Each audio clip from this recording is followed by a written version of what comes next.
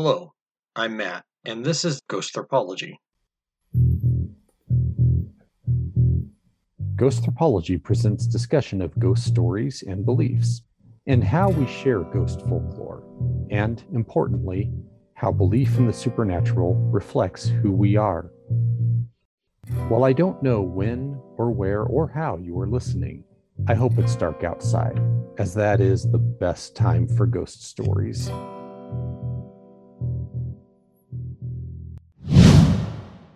This is Matt, the ghost anthropologist. I am once again doing a special field report. This time I'm in Monterey, California and the surrounding areas. I'm here to talk about a story that was featured in episode 15 regarding a Chinese fisherman whose hand was caught under an abalone and the tide came in and drowned him. His ghost is said to still haunt the shores. So I'm going to visit a few different spots throughout the Monterey area. While the story is typically associated with the beaches near Cannery Row, the story is almost certainly fictional, so I can visit a few different locations and talk a bit about this. Now, if you're thinking of Monterey and you're imagining the beach, one of the things that anybody who's been here will know, but those who haven't may not, is these are not the wide open sandy beaches that you typically think of with areas such as Santa Cruz, Santa Barbara, Malibu, and so on. These are much rockier.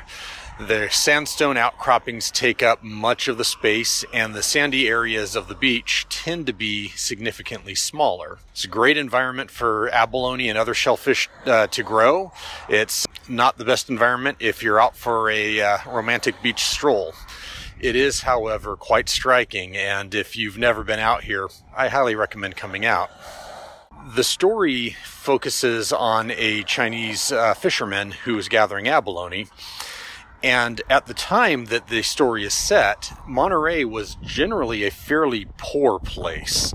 It was made famous by John Steinbeck's work, especially Cannery Row, which focused on the fishing industry. Well, the fishing industry eventually collapsed in this region. It's grown back a bit, but for quite a while it was not a reliable source of income. And in the time that lapsed after the collapse, Monterey would eventually grow to be something of a wealthy enclave for some of the better off people in California. Right now I'm in one of the wealthier parts of it, which is Pacific Grove.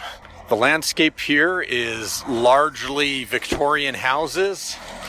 I'm next to a road. You can hear the traffic, a lot of it tourist traffic and rented mini vehicles. There are a lot of Victorian houses, impressive pseudo-Victorian houses, hotels, and some really quite striking beachfront parks that are pretty cool.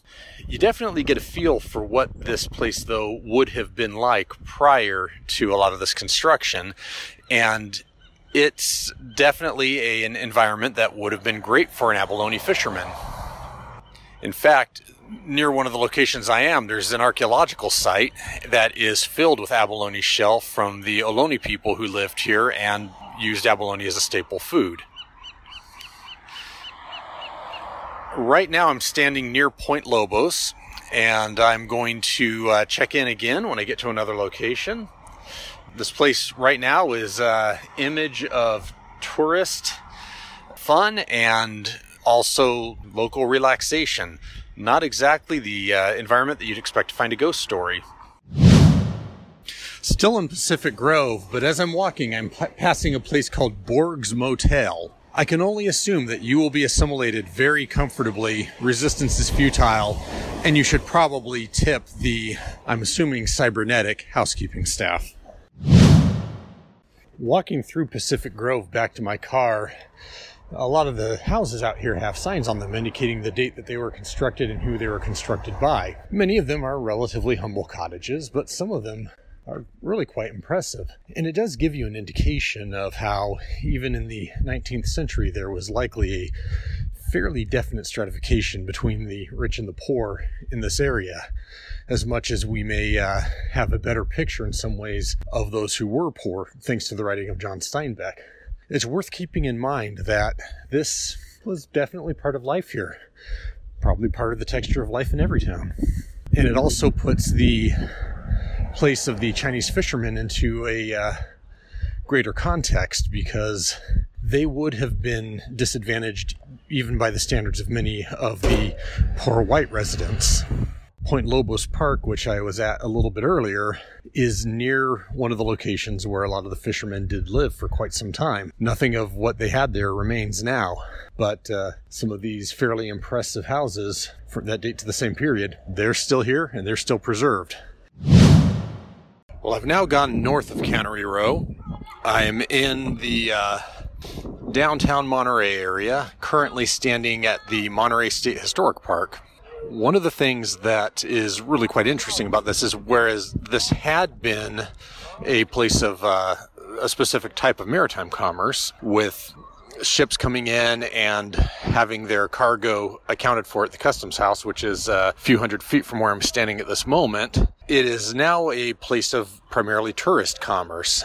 If you want to spend way too much on a hotel at Monterey, you can go to the Portela Hotel and Spa, which is a few hundred feet north of me at the moment, or you could go to one of the other hotels right in this immediate area. All of them are very, very pricey. The image of Monterey as kind of a playground for the affluent becomes very clear here. And it's an interesting contrast with the sleepy fishing village that would have been here as late as the 1930s. While I sincerely doubt I'm going to see the ghost of a Chinese fisherman, this place is certainly conjuring certain historic ghosts, and it's quite fascinating to see how the city has changed.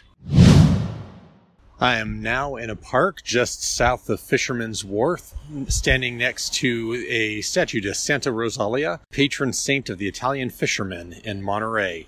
The statue was erected to pay respects to the Sicilian fishermen who, in the early 20th century, were a major part of the fishing industry here in this area. The coastline here is the very rocky shore that I had described earlier. Most of the area has historic buildings or buildings made to look very similar to the historic buildings near them. And the park I'm in actually contains a concrete foundation on a retaining wall with the remains of brick walls for some type of structure. I don't know which. From here, you can look out on Fisherman's Wharf, which would at one point in time have been exactly what the name implies, a wharf where fishermen would bring in their catches. It's now pretty much entirely a tourist destination covered in candy shops, seafood restaurants, and places to buy tchotchkes. And if it sounds as if I'm being dismissive of this area, I want to make clear, I love Monterey. This is actually one of my favorite places to visit. I genuinely enjoy it. I am one of the maybe a little too affluent tourists who comes here. So any criticism of that, understand, is a criticism of myself as well. Nonetheless, it really is striking the way that this place is paying tribute to the past industry of the fisheries, while nonetheless really becoming home to a modern tourist industry primarily. This morning, while I was eating breakfast, I finished reading a book by historian Taya Mills, which was about the use of slave stories in Southern ghost tourism. And I can't help but think about the parallels between some of what she described in how the stories of enslaved people were turned into essentially a type of kitsch in order to help sell Southern plantation tourism, and the way that some of the ghost stories of this area, which include the ghosts of Chinese fishermen, but also a number of other spirits, likewise get turned into a type of kitsch in order to help sell the tourism here. It's something that's very much on my mind since I just finished reading the book today, and it's definitely influencing how I'm thinking about this story as I walk around this area. I'm currently standing in one of the preserved and to some degree recreated Spanish gardens of one of the old residences, now part of the Monterey Historic Museum run by the California State Parks. It's a really stunning place. I'm going to take some photos, and hopefully those will be up with the blog entry for this particular episode. But one of the things that I find myself thinking as I'm sitting here is that there is a tendency to present, in some ways, a romanticized version of the Spanish colonial period here. And I don't want to oversell this. unlike what I've heard about, for example, plantations in the American South, there is definitely an effort made here to show that there were people here prior to the Spanish and to show the effects that Spanish colonialism had on them. It's not a completely silent. There is a discussion of that, I guess is the best way to put it, which is not always the case in historic tourist spots. Nonetheless, the fact that the Spanish buildings are preserved means that, whether intentional or not, it does create a setting where it's difficult not to be, to some degree, swept up in the romance of colonial Alta California, which is itself something of a fiction that's loosely based on the historical facts. It's hard to not see this place as, in some ways, an idealized location, somewhere that it would have been excellent to live. But of course, that would probably only have been true if you were one of the Spanish officials and not, a native Ohlone person or a Spanish soldier or any number of other people who was not too terribly high up on the social status. Still, if you ever find yourself in Monterey, you absolutely should come and see these gardens. They are really worthwhile. I'm now standing very close to the Cannery Row area, in fact, right off of Cannery Row Road, in kind of the heart of the tourist area of Monterey. This location is both one of the areas often cited to be where the Chinese abalone fisherman's ghost is sighted, but also is the home to a lot of what people think of as historic Monterey. John Steinbeck's book, Cannery Row, of course, is largely based around here. This is where most of the canneries for the sardine and abalone fisheries were, and the ruins of those are still present. Some of the canneries have been converted into other facilities, including the now famous Monterey Bay Aquarium, which is a really excellent place to visit if you're ever in this area. Others have been turned into hotels, and still others have essentially been left to rot. Looking around me, I see a number of concrete walls from facilities that are no longer standing and have left just one or two walls. Makes for an interesting viewing experience. While some of the historic preservation that's happened here is definitely respectful and interesting in many cases, a lot of it is also just flat out kitschy.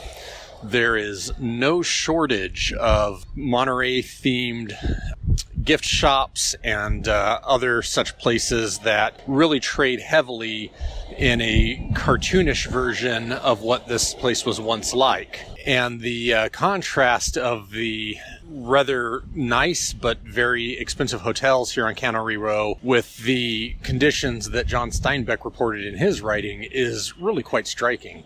As I'm recording this, I'm overlooking one of the beaches where I've often heard people say that they could find the ghost of the Chinese fisherman, and I see families playing on it.